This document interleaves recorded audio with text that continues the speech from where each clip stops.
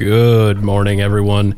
The Southeast Conference's annual meeting is coming up next week, and I've heard folks from here in town talk about traveling to Ketchikan for the event. So to help break down what's going on, I've got Executive Director Robert Venables with here this morning. Good morning. Good morning. You know, Robert, since the group was formed back in '58, this must be the conference's This must be over the conference's 50th annual meeting, right? We are into, this will be officially the 64th annual meeting for Southeast Conference. Wow. Incredible. And it's poised to be one of the biggest and best ever. Of course, I might have said that last year, but truly, I mean it again this year. Okay, for 2022. And could people still register? They certainly can, and there's still rooms, although it's getting a little challenging even in Ketchikan to find a place to stay. But yes, the registration will still be open online through today, and then be at the door starting next week. So for those who may not be familiar with what's going on, just give the basic breakdown. What is the annual meeting? So each year we gather face-to-face twice a year. We're right around the beginning of February. We gather in Juneau for a legislative fly-in, our mid-session summit, and then we have our face-to-face bigger meeting that is outside of Juneau, moves around the communities. Last year we were in Haines. This year we're in Ketchikan, where all the regional leaders get together, and we generally have close to 300 registrations for annual meeting come in. So it'll be quite the showing. Our municipalities, our business leaders, our tribal leaders, other nonprofits, and stakeholders come together, and we kind of assess how the year's been, and then we take a look forward to scoping out our work that we need to focus on in the coming year. The theme is charting the course ahead. What would you say is behind that? Well, 2 years ago, it was just a matter of surviving. And that was just really a matter of holding on. Last year was, kind of just getting through to 22, because we knew that with the pandemic, it was just a matter to have to just hit the reset button in so many different ways. Now that we're emerging, substantially from that pandemic, it's kind of like, okay, where do we go from here? And it's slightly different for each of the economic sectors. So we've got them all queued up through the 3 days to kind of really envision, what do we need to do? What are the priorities? And especially with infrastructure monies coming, how do we help focus the attention on where that needs to be spent? And I saw that that's part of the first day. That's on the 13th. So tell us what the overall theme is for the first day. So the first day, we have got our signature publication by the numbers, and that is our annual report card. How we've done this past year, measures each of the economic sectors and where the jobs are at and what some of the issues are, and that's going to be what we kind of roll out with first thing in the morning. Melanie with Raincoast Data does a stellar job there, and it's our signature publication that we're just so proud of, and it's readily used. It's a great tabletop piece that it's available electronically, but it's just one of those things where you want it at your fingertips to understand. Private sector uses that to do their investments strategies and know what's going on in the region. Policymakers use that to understand better what is really happening, behind the scenes. But then, I really, one of the things that we focus on is making sure that we're industry-led in economic development. We want to hear from those people that are investing their funds into creating jobs and creating the sales tax that the government relies on. But we start off with the private sector, and we've got an industry roundtable that is really focused on some of the natural resources. And I think that is one of those most looked forward to panels. And then we'll take a break and get into transportation, which is just one of those things. Between energy and transportation, those are the cornerstones of our economy. We've got so much information for transportation, though. We're actually going to have a transportation committee meeting the day before, because we have folks coming in from D.C. and Seattle and agency folks that we want to introduce to our folks. So that's going to be kind of the way we kick off the morning anyway, and then with a little pre-session for transportation Monday afternoon. Okay, so first day we've got infrastructure bill, we've got future of ferry marine transportation too as well. and natural resources. So, and peppered throughout the programs, throughout the whole conference, the 3 days, I saw that there were more than just a congressional forum. There are candidate forums for all the different races. Tell us about that. Well, it's important to us, Southeast, doesn't always get the same attention that maybe Mat-Su, Anchorage, even Fairbanks gets for some of the visitations from those running for public office. And it's important to our region to be able to know these people. One of the great things about Alaska is that you can get to know your elected officials on a personal level. And so it's good for our members to be able to meet them, hear from them, understand where they're coming from, but it's a two-way street. It's important to us to be able to articulate to those running for office, to let them understand what our priorities, our concerns are, and kind of help them understand that so they can better represent us. And of course, we've got those that are already elected. Not everyone that's going to be there is running for office, and we certainly want to have an opportunity to thank those that are incumbent and been doing a great job for us in the region. Okay. And let's move on to the second day, the 14th. What do we have on tap? Well, I am excited about the way we start off the 14th. We have a panel in the morning.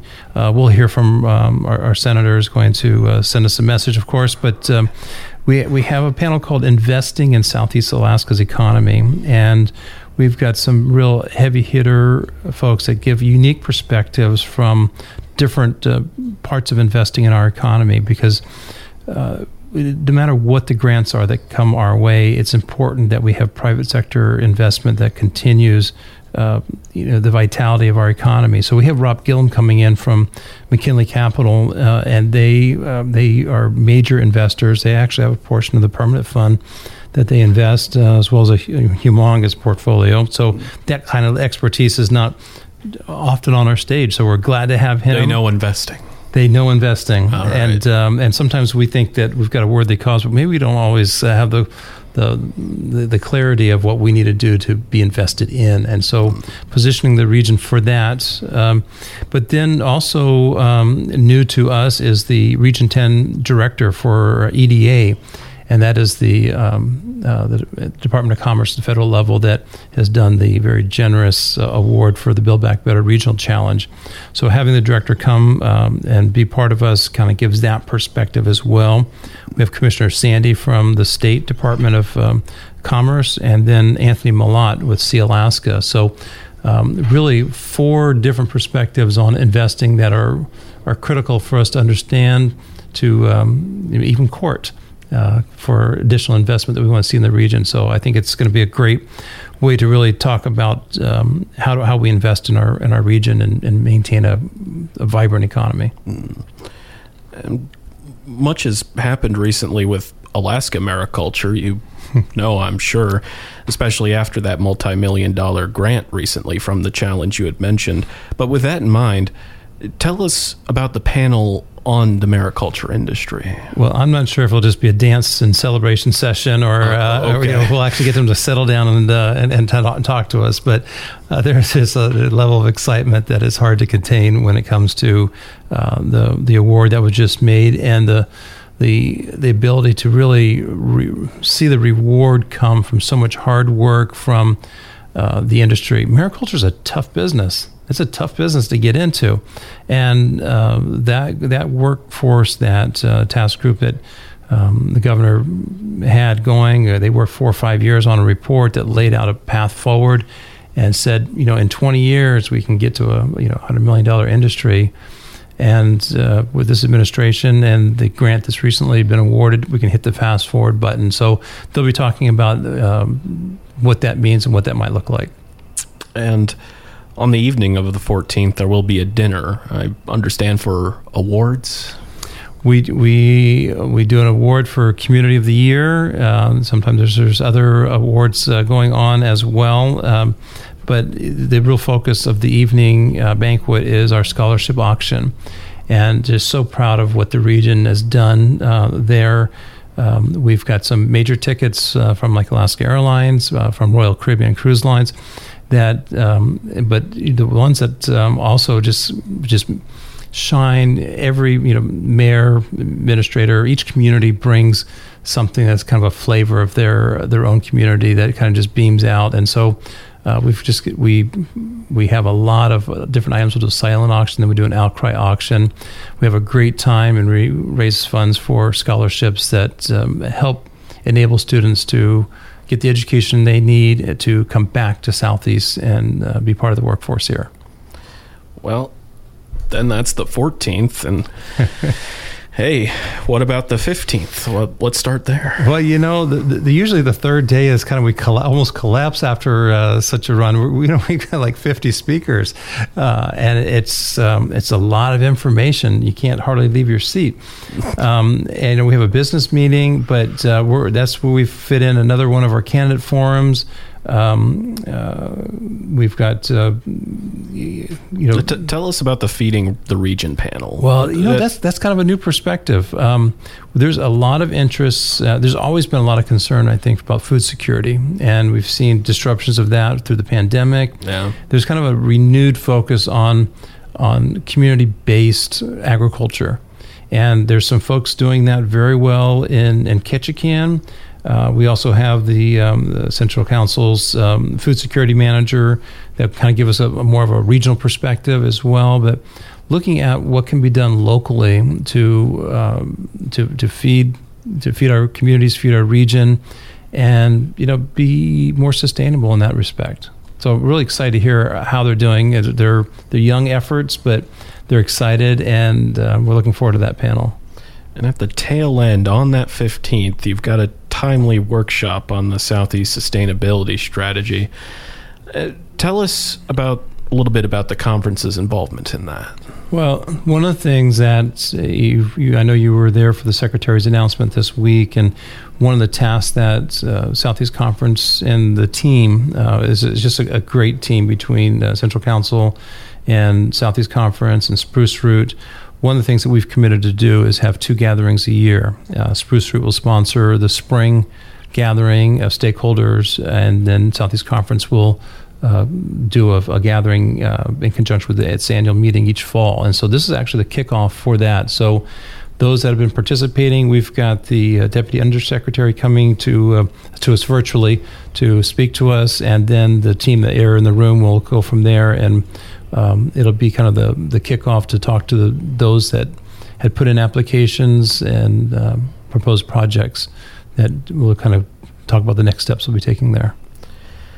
Robert, this entire time you've said you're excited, and I assume this whole conference is your favorite part, but let's say you're talking to a local and they're just finding out about this Southeast Conference. What would you say is the best reason to come to this? Well, I tell you, this agenda is worth 2, 3, 10 times what registration fees are, but it's only a third of the value, in my opinion. The real value is the way that we're able to gather in person. I am a firm believer that success is not sustainable without relationships, and those can't be forged on Zoom. Or virtually. I should probably use a company name. So those can't be forged virtually. You have to really have that connection, and that's what really Southeast Conference is most proud of, is bringing the region together. And I think that ability to network, to understand, to support, to learn, there's no substitute for that. And then we see opportunities for partnering.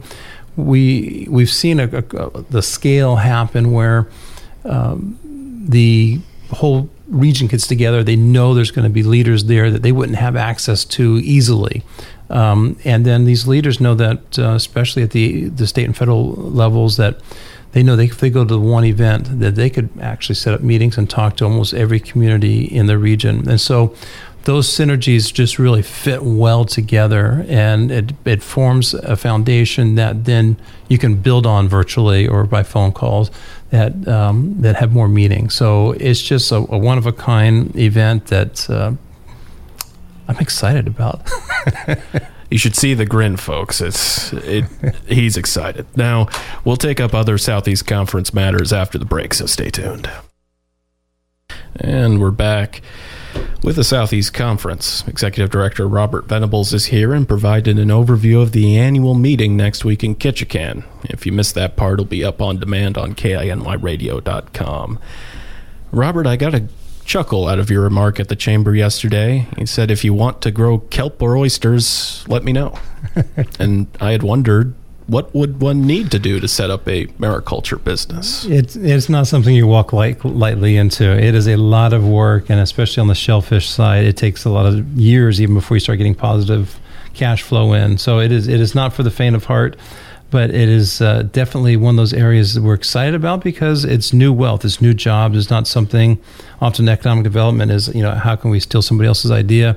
Or maybe something from down south and bring it into Alaska and do it better. But this is a whole new industry that has had little bits of it going for, the Alaska Native community has been doing it forever beyond time, but commercializing it and getting it to a scale that goes beyond feeding your household or your community, but maybe the state or the nation, that's a different concept that we're pulling together. I mean, given how many folks are even going to be on this earth in years, it's another food source too. It is, and there's so many different applications beyond food, for pharmaceuticals, for agriculture, for biofuels. There's just a lot of different ways that this product can be used.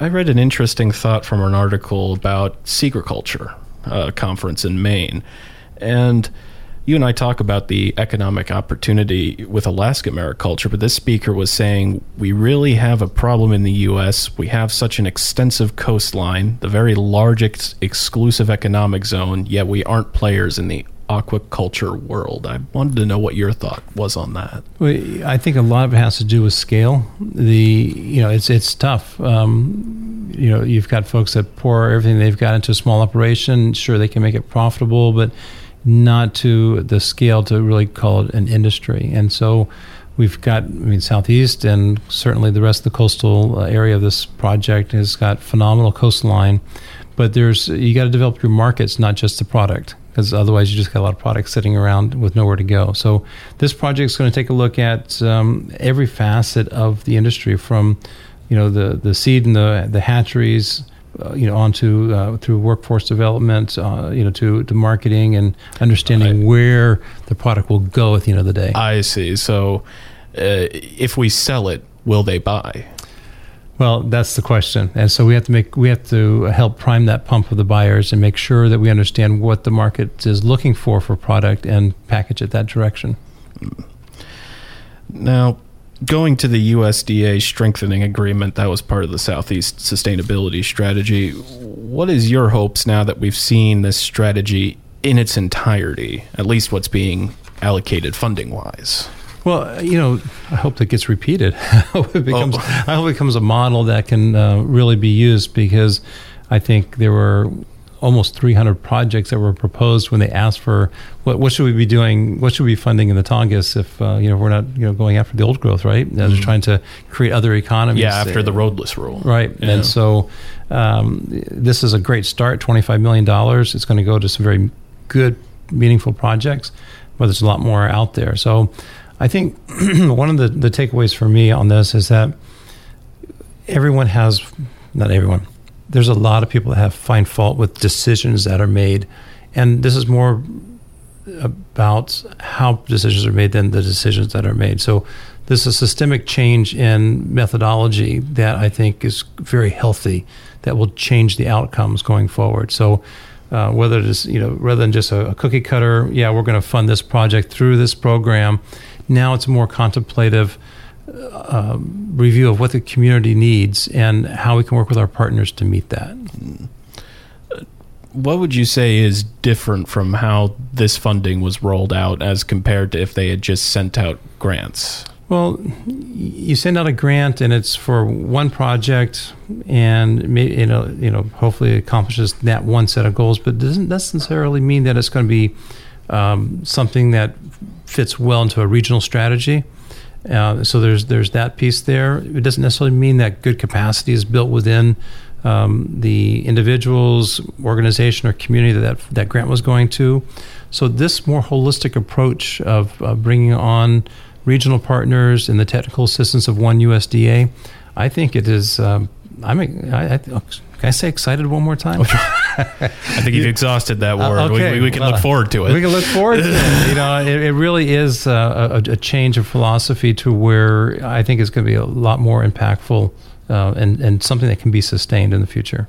And you would mention some key players here. There's, of course, the Southeast Conference, and then there's Clinton and Haida, and then there's Spruce Root. Could you explain how that works in the sustainability strategy? Well, Central Council obviously has that network within the tribal organizations, and they've been leading in so many different areas, but especially the food security. So there's a lot of tribal and even non-tribal where they're providing the leadership and the technical assistance on that.